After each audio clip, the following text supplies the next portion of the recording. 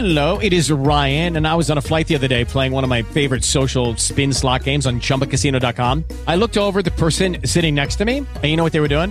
They were also playing Chumba Casino. Coincidence? I think not. Everybody's loving having fun with it. Chumba Casino is home to hundreds of casino-style games that you can play for free anytime, anywhere, even at 30,000 feet. So sign up now at ChumbaCasino.com to claim your free welcome bonus. That's ChumbaCasino.com and live the Chumba life. No purchase necessary. VGW. Void where prohibited by law. See terms and conditions. 18 plus. Blog Talk Radio.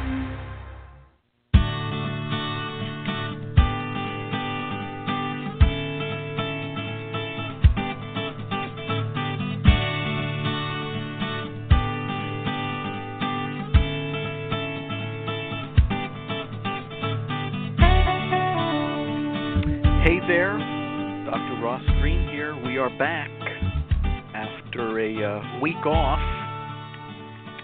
I'm joined by my co-host, Susie Porton, and we are here once again to answer questions, talk about stuff. Susie, how are you?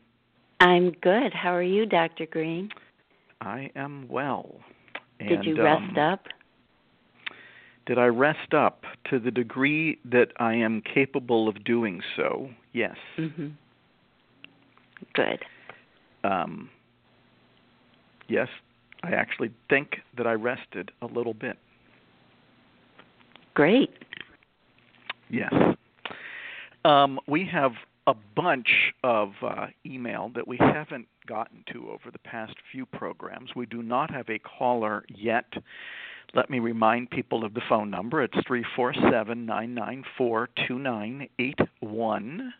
Then please press 1. Anything that you wanted to start with today? Well, we have a few announcements. Let's see, you have a couple of trainings coming up, one out in British Columbia, right? Yeah, that's Wednesday and Thursday. Yeah, and then you're coming to Oakville, Ontario, which I'm going to try to get to, and you have a special parents presentation that evening of May 12th in Orangeville, Ontario. Yeah, that's for parents.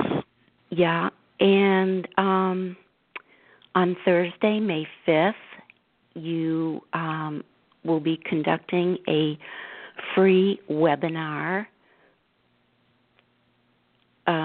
Yes, through Presence Learning. That's on the website as well. Unfortunately, I'm told that it is fully enrolled. I think they had a capacity for 7,000, and they can't enroll anymore. But people can still try.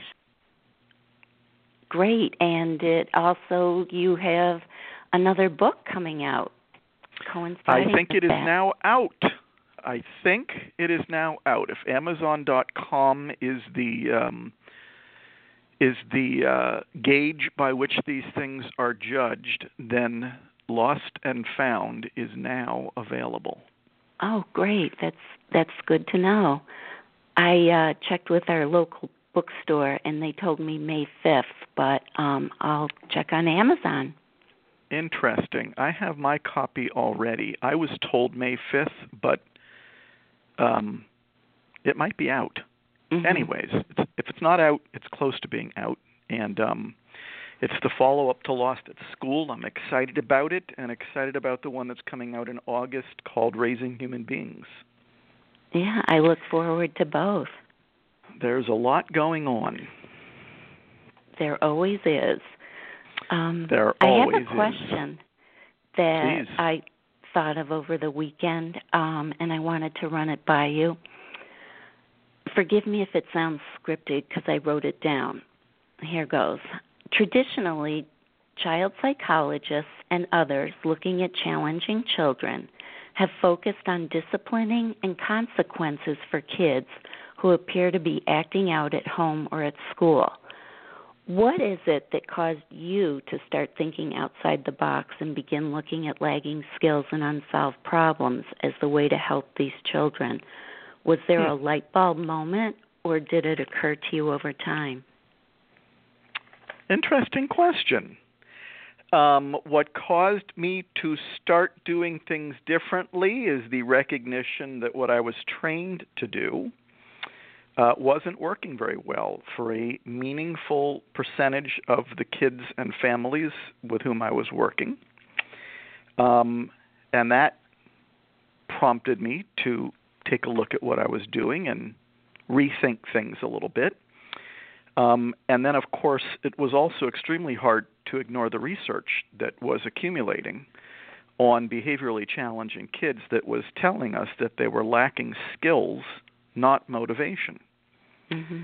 And so it was the combination of those two things, I would say. Number one, recognizing that what I was doing wasn't working for a meaningful percentage of kids and families and teachers and et cetera. Mm-hmm. And number two, the research is very compelling. Behaviorally challenging kids are lacking skills, not motivation. Those were the two biggies. Thank you. There you have it, the long and the short of it. Let us turn our attention to some email. Finally, at long last, here we go. This one says, hello, I've been following Dr. Green for some time now, and I've read Lost at School. Our problem is that we have a soon-to-be middle schooler who has ADHD and behavioral issues. What environment is right for him?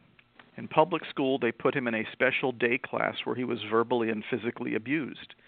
Can you point us in the right direction? Well, one thing's for certain. Any environment that is verbally and physically abusing him is the wrong environment. And it's hard to sort of provide an algorithm for the right environment in terms of public, private, charter, because every school's different, whether it's public or private or charter. There are private schools that would be verbally and physically abusive toward a kid. There are public schools that are capable of it. I assume that there are charter schools that are capable of it.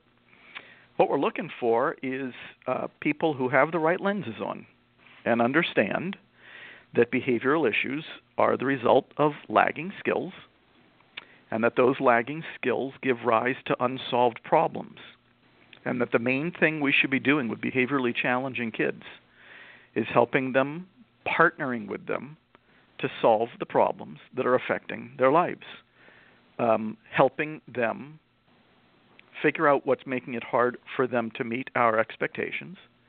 Of course, that's called the empathy step of Plan B. Helping them understand what our concerns are about them not meeting the expectations. Of course, that's called the define adult concerns step of Plan B. And then collaborating on solutions that will address the concerns of both parties.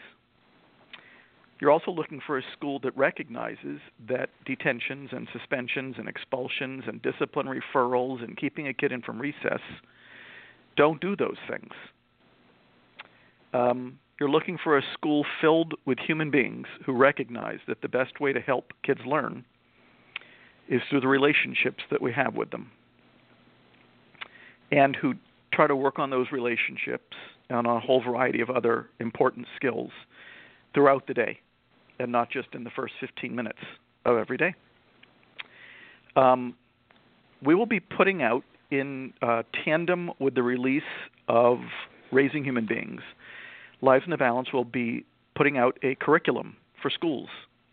Whether it's going to be free or not remains to be seen, but it will be available through Lives in the Balance. We'll find a way for it to be free for anyone who can't afford it, of course. And I am writing it in collaboration with my very good friends at Central School in South Berwick, Maine, one of the most humane school buildings you'd ever want to be in. It's going to be for all grade levels, and it's going to be about how you embed humanity into the very fabric of the building. And once again, not just in the first 15 minutes of every day, but throughout every day and throughout every lesson. So that's my long-winded treatise on what environment is right for him. I'm sorry I can't give you much more guidance than that in terms of geographically. I'm not sure where you are or what your options are. But Susie has had some kids in schools where they were not necessarily treated as well as she and her husband might have hoped. I'm betting Susie can weigh on in this as well. I believe I can.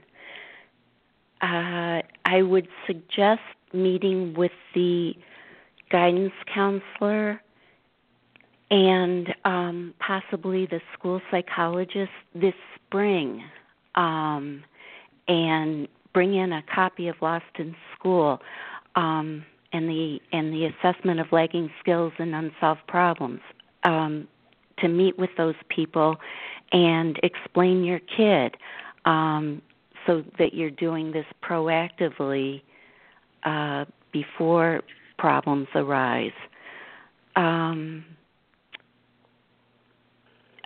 As our listeners have heard me said a few times before, my son had permission to, if he was getting frustrated in class, he had permission to quietly leave the classroom and go down to the guidance counselor's office and calm himself down, and then he would return to the class. Just little things such as sitting close to the teacher, sitting in the front of the room. Perhaps they can also get an extra set of class notes from a student who takes good notes. Maybe the guidance counselor could meet with their child and help organize assignments 2 or 3 times a week. And staggered deadlines also helped our situation. The school wasn't great, and it took a while. I really had to be a squeaky wheel about it and advocate for my child, but they did implement a few things that helped, and that's what they did. Now let me push this a little harder. Mm-hmm. What were you looking for?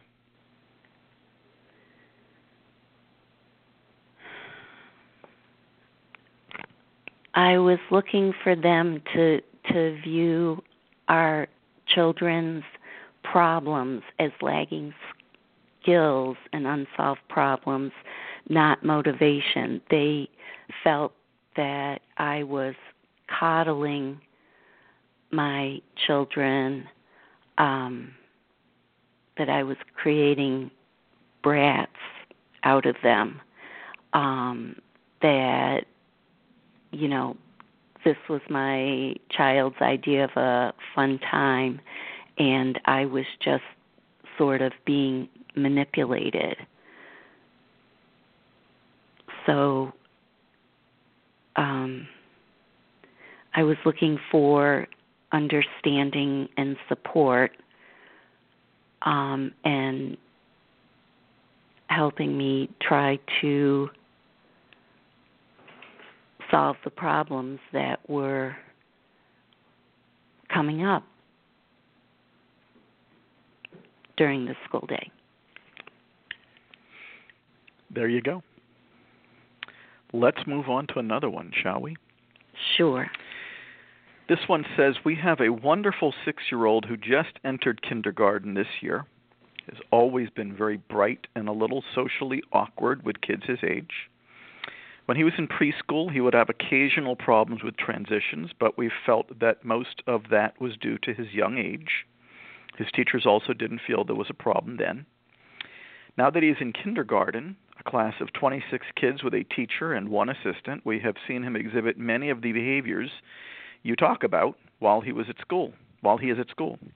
He has meltdowns and will refuse to do the work or hide under his desk, and it can take them an hour to get him to calm down. We don't see behaviors like this at home. He will occasionally have minor meltdowns, but they very rarely last more than a minute or two. Now that we are approaching the end of the year and have met with the principal, teacher, and guidance counselor many times, we are beginning to see some of these behaviors at home as well as some behaviors that we feel are stress-related due to his kindergarten experiences. We are currently looking at an alternative school like a Montessori. Since we tend to see almost all of these issues at school, and I have my doubts about their willingness to try Plan B, I was wondering what you would suggest in this situation, since it seems to be the opposite of what many others are experiencing. Well, it is true that having a kid who does not get upset at home and does get up at school is the most rare of the possible configurations. The most common, upset at home and not at school. Second most common, upset in both places.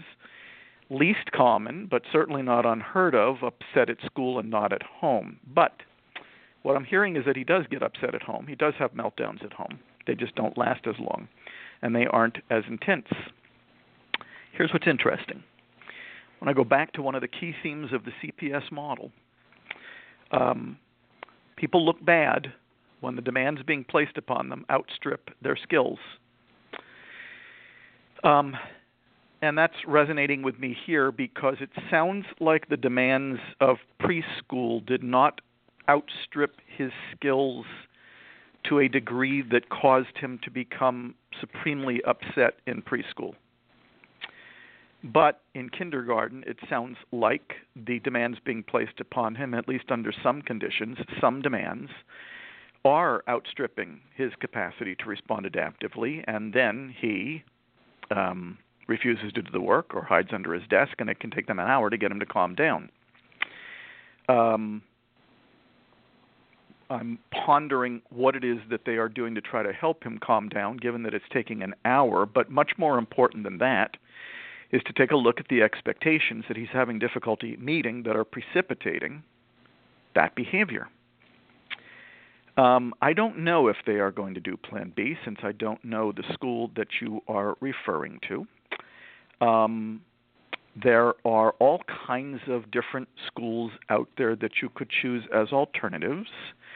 I don't tend to recommend one brand such as Montessori or Waldorf or whatever over any others, because I have actually found that Montessori schools, though they are operating from the same philosophy, do differ from one another. Waldorf schools, though they are operating from the same philosophy, do differ from each other. And it's interesting that we're kind of talking about the same answer as what we were talking about with the prior emailer. We need a school that's going to take a look at expectations your child is having difficulty meeting and collaborate with him on solving those problems. And not rely on what's going on in the heat of the moment to get the job done. I'm not positive that I would give up on Plan B. I don't know what's gone on in all those meetings that you've had with the principal, teacher, and guidance counselor. It's plausible that the behaviors you're now seeing at home are due to what's going on at school. I've certainly seen that happen. It's also possible that the demands at home have increased somewhat, and he's letting us know that he's having difficulty meeting some of those as well. I'm feeling the need here, before you think about a school, to think about the assessment of lagging skills and unsolved problems, to take a real close look at the skills your son is lacking and the expectations he's having difficulty meeting. And especially, it sounds like that's happening at school, though it's happening somewhat at home, just not quite as extreme in terms of the reaction. And if need be, to seek out a mental health professional, perhaps a neuropsychologist, to do an evaluation so that you can get the total picture on your son and start to understand what might be getting in the way of him meeting those expectations that he is responding badly to when he's having trouble meeting them. That information might be very helpful when it comes to selecting a school, and it might give you the information you're looking for to present to a future school or a potential school and say, here's my kid. Tell me if y'all think you can deal with this. Those are my thoughts based on the email. Susie, any thoughts? Well, I agree with you with all of it.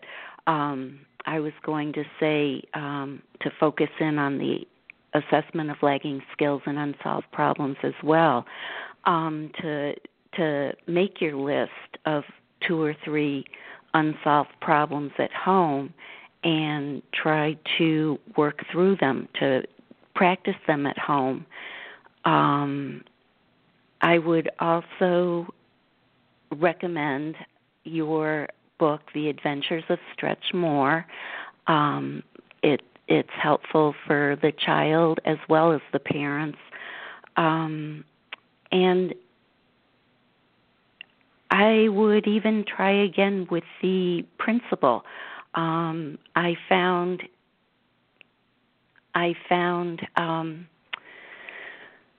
trying again often helped my case. They, just like a child, they might automatically say no, but if you were persistent and came back and showed that this process is working and how it's working at home, that it helps to try again.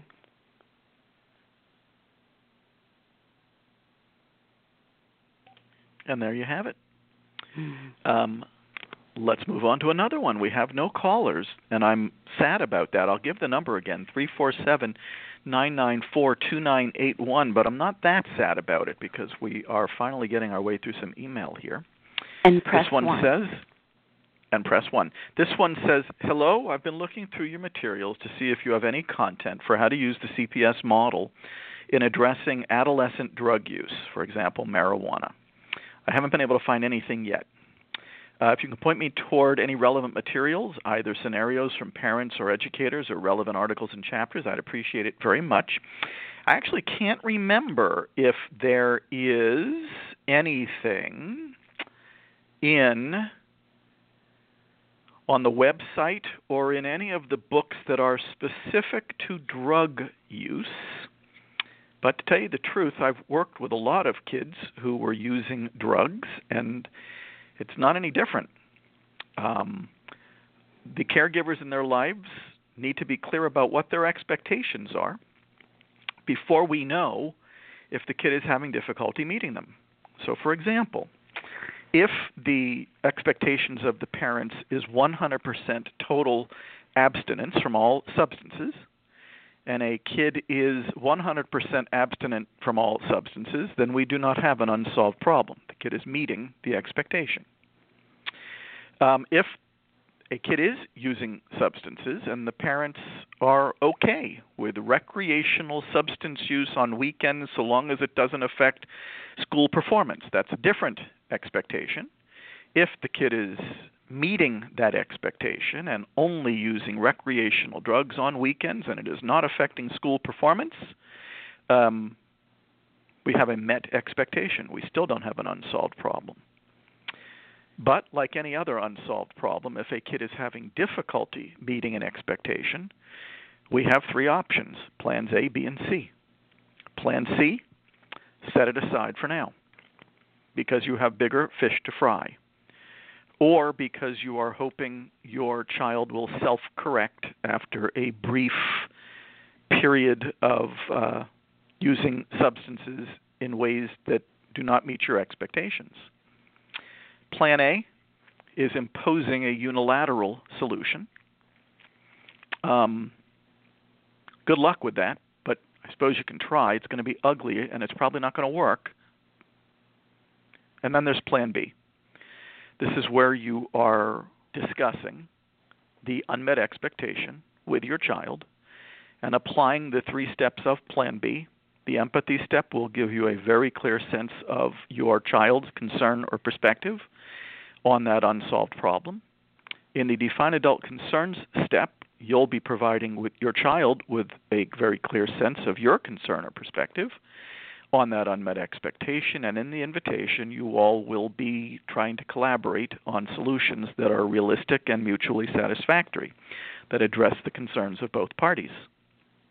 A kid who's having difficulty meeting expectations when it comes to drug use, that unsolved problem is no different than a kid who's having difficulty emptying the dishwasher, if that's the expectation.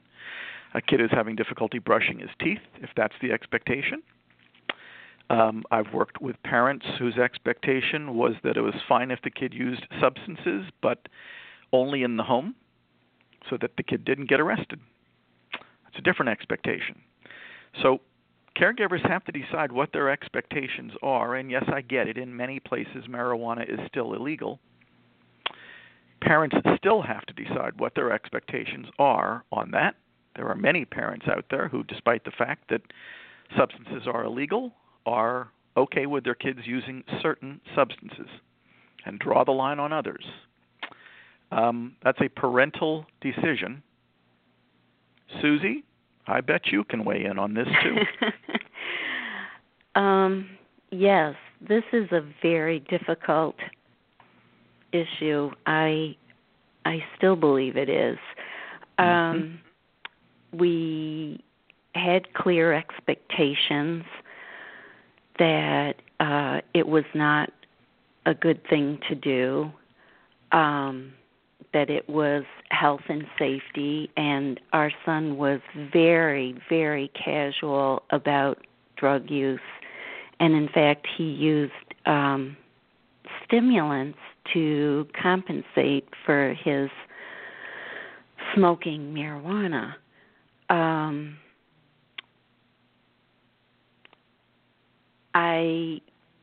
We made it very clear that we didn't want to have it around our house.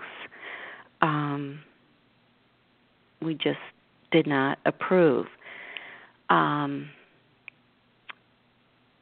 that was very Plan A, and that did not work out very well. In that instance, the way I would handle it now is, of course,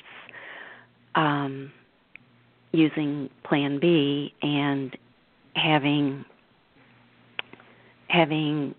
many conversations about it, and trying to work out a solution, not just imposing our will.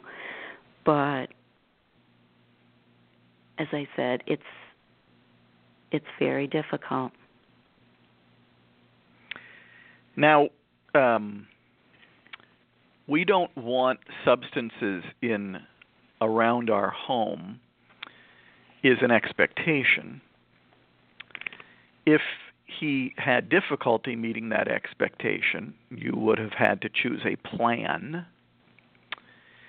And I agree that it's a really tough issue because you have the law, and I'm certainly not recommending that people break the law, although many kids and adults do on this issue.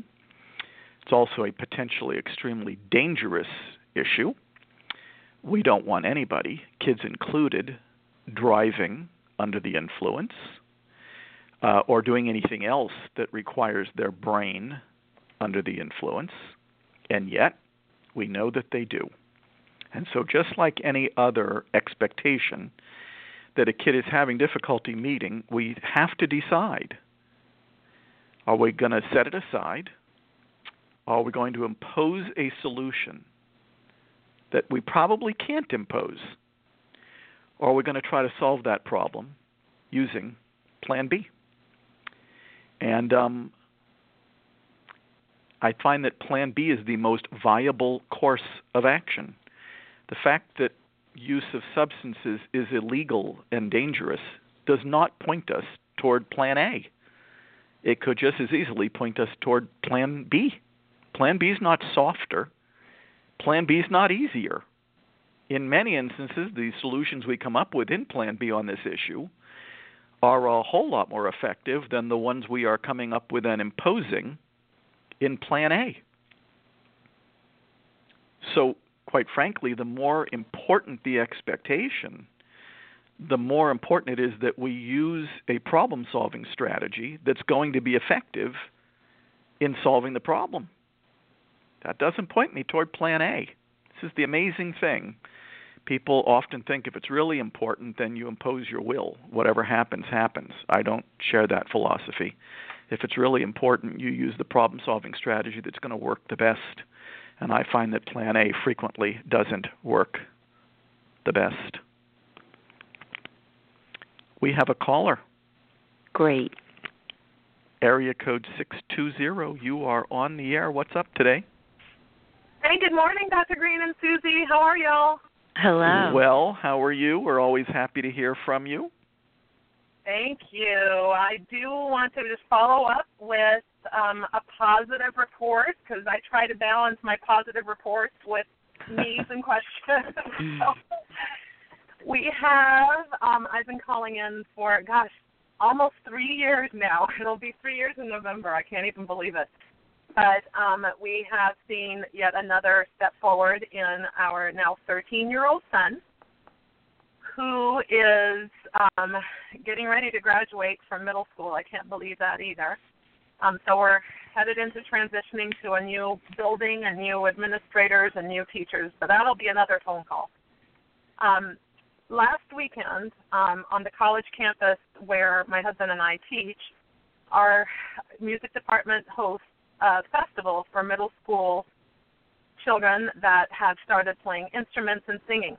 And our son is involved as a horn player in his band.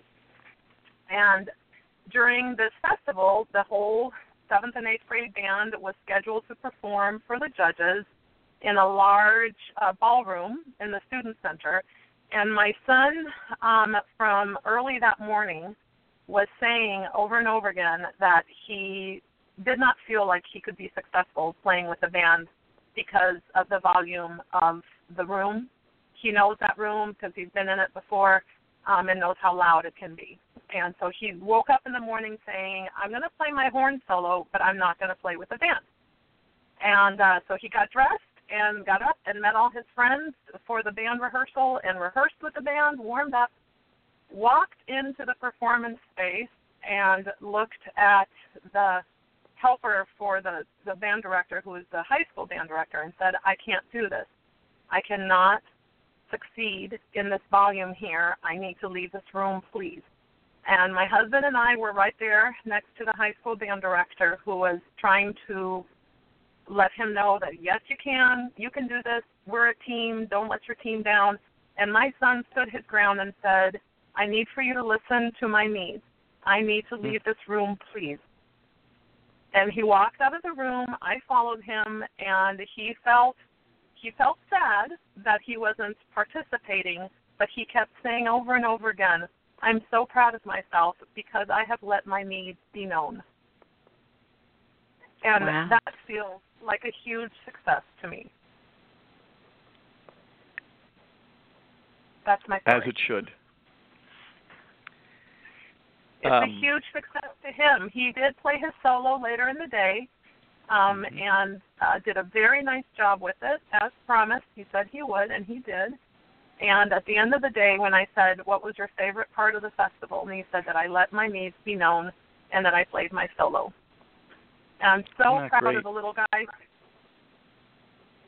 So for parents that are just working on figuring out this model and this approach to letting things go until you can address them proactively and being really, really actively aware of when you do go plan A on your kids, just know that it is so worth it down the road when your child has the ability to be proud for making their needs known without freaking out, without getting aggressive, without, squelching back how they feel, but honestly just saying, I need this. It's and great. Holding to it. Yeah, it's just absolutely terrific that he can advocate for himself and got what he needed at that time. Well, that's really one of my top goals as he gets closer and closer to adulthood, that instead of freaking out, that he learns how to say to the people around him, I need X, Y, and Z, and articulate it clearly and then be able to follow through on those needs as often as possible or ask for a conversation about it when he can. Right. Well, first of all, what would he have done 5 years ago under similar circumstances? Oh, my gosh. He would have what we would have labeled acted out. thrown a tantrum, called attention upon himself by shouting, yelling, hitting, turning bright red, just working himself up in a frenzy so that the ultimate goal is for us to remove him. He would do whatever it took to get us to get him out of where he didn't want to be, using those really, really useful tools that he used to use. And that's, honestly, every once in a while they're still creeping up, but we don't take it personally anymore, and we remind him that there's a better way and that he can communicate what his needs are. And he's learning those skills. Yep. Those positive skills. Yep. I think something interesting also about what you're talking about is that, in those circumstances, if you can't use your words or if you do not feel free to use your words, one option is to explode, but another is to just squelch your concerns. Kind of evidence of the fact that this model is not just for exploders. It is also for imploders because they are basically born of the exact same thing. Right. Expectations that one is having difficulty meeting.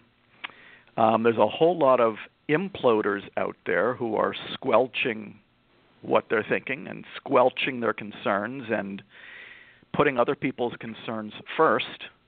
It's a big step forward, not just for the exploders, but also for the imploders to be able to let people know, here's what's going on with me, and I kind of got to take care of myself so this doesn't get ugly. That's a great skill to have, otherwise things get ugly. Well, we own one of those imploders, too. That's my exploder's younger brother. Yep.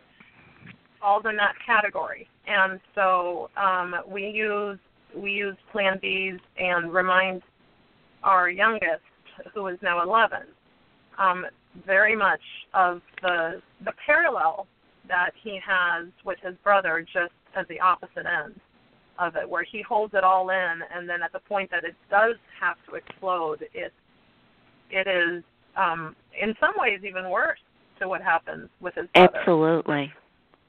We also had an explosive child, and then our youngest imploded, and in some ways you're spot on. It is worse. Yep. Yeah. Well, one of the nice things about exploders is that you generally speaking have an idea that something's the matter. Imploders don't always let you know. Sorry, what were you going to say? No, you're absolutely right. I was going to say something along those lines. It's much more difficult to put those lagging skills together because you don't see them. You don't see it boiling up. You only see it after several things have happened, and then you have to trace back the steps. And the empathy step is really, really hard with that because there's a lot of digging to be done.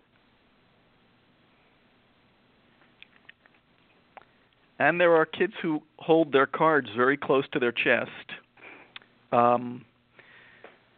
for any variety of reasons. Sometimes siblings of explosive kids hold their cards close to their chest because, number one, they've become accustomed to it. There wasn't enough space in the family with the explosive kid being so expressive about displeasure. Sometimes siblings have to sort of go underground, not because they wanna, but just because the family can't handle anything else. But there are also siblings who feel like they can't express them because if they do, they will incur the wrath of their explosive sibling. Neither an ideal circumstance, but not surprising that we've got two examples here of exploders and imploders in the same household. Right. Well, I am committed to the proactive aspect of this model to the point where when I get even a little hint that something has happened with my youngest son that is causing him to hold things in, I bring up the importance of being proactive with expressing feelings and having conversations and putting the information out there so that we as parents can watch it as it accumulates. And when my child comes home and starts mentioning that something happened at recess and it involved a couple of his buddies or something, my ears perk up and I already go into kind of digging mode. Even if he isn't exactly aware that we're in a Plan B situation, I'm already accumulating information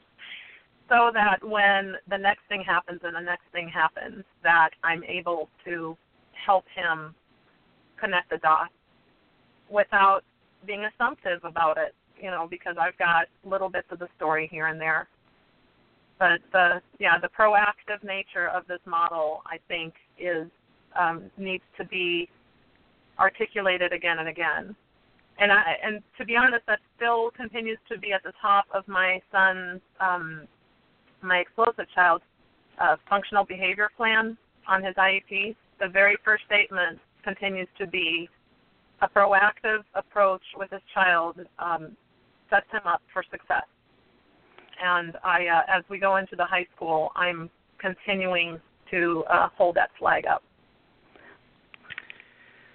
As I was just explaining this morning to some of my good friends in the juvenile detention system in the state of Maine, if you don't do this proactively, and that's the hard part of the model because you need to be organized to do it proactively. You got to sort of be committed to it, to do it outside of the heat of the moment. But as we talked about, then if you're using it only in the heat of the moment, you're not getting anywhere nearly as much bang out of the model as you could. Got to be proactive, but that's the hard part because being proactive about anything requires commitment and organization. And you are a wonderful example of what things can look like with people who are very committed to their kid, to the model, to doing the right thing, and what you have to show for it is quite wonderful. Well, I'm so grateful for it, and I have to be honest with myself that he cannot function in the heat of the moment. Not at all. Most of us don't do very well in the heat of the moment. Exactly. I look terrible in the heat of the moment, and I've been able to be more honest with myself about when I hit my walls because of this. So I'm so grateful for this, that as I meet new adults that will be in charge of my son, I keep saying this out loud. If you set him up to have to answer your questions in the heat of the moment, you will see him at his worst, and it won't be all his fault. It takes two to tango. There you have it. Yep, that's it. That's all I got for you today. Well, that's plenty. Susie, anything to add to any of that? Yeah, just I wanted to compliment you on, doing the right thing and being such a good parent, and it does take a lot of energy with your family when you have a challenging kid, an explosive child, and to triage and to balance that with your other children and significant other. I just give you so much credit for having patience and understanding and viewing your children through the lens of lagging skills and unsolved problems. Well, thank you. That means a lot. I really appreciate it. And don't worry, I'll be calling with issues and questions too. But I've learned to just celebrate every single step of this, and I want to say it out loud as often as I can, because for every single struggle, we're seeing steps forward too. And that's what it is. It's baby steps forward. Yep. It's a process. The journey continues. Yes, sir. Thank you so much. We're always glad to hear from you. Thank you for calling in. You bet. Bye-bye. Bye-bye. Take care. And Susie, that's going to do it for us today. We don't have enough time to answer another email. So thank you as always for doing this. We're back again next week, yes? Yes. Outstanding. Talk to you All then. right. Yes. Bye-bye.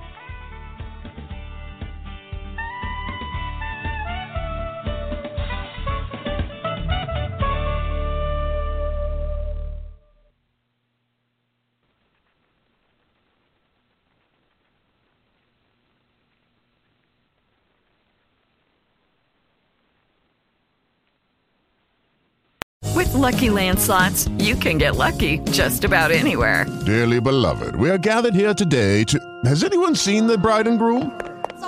Sorry, we're here. We were getting lucky in the limo and we lost track of time. No, Lucky Land Casino, with cash prizes that add up quicker than a guest registry. In that case, I pronounce you lucky. Play for free at LuckyLandSlots.com. Daily bonuses are waiting. No purchase necessary. Void where prohibited by law. 18+. Terms and conditions apply. See website for details.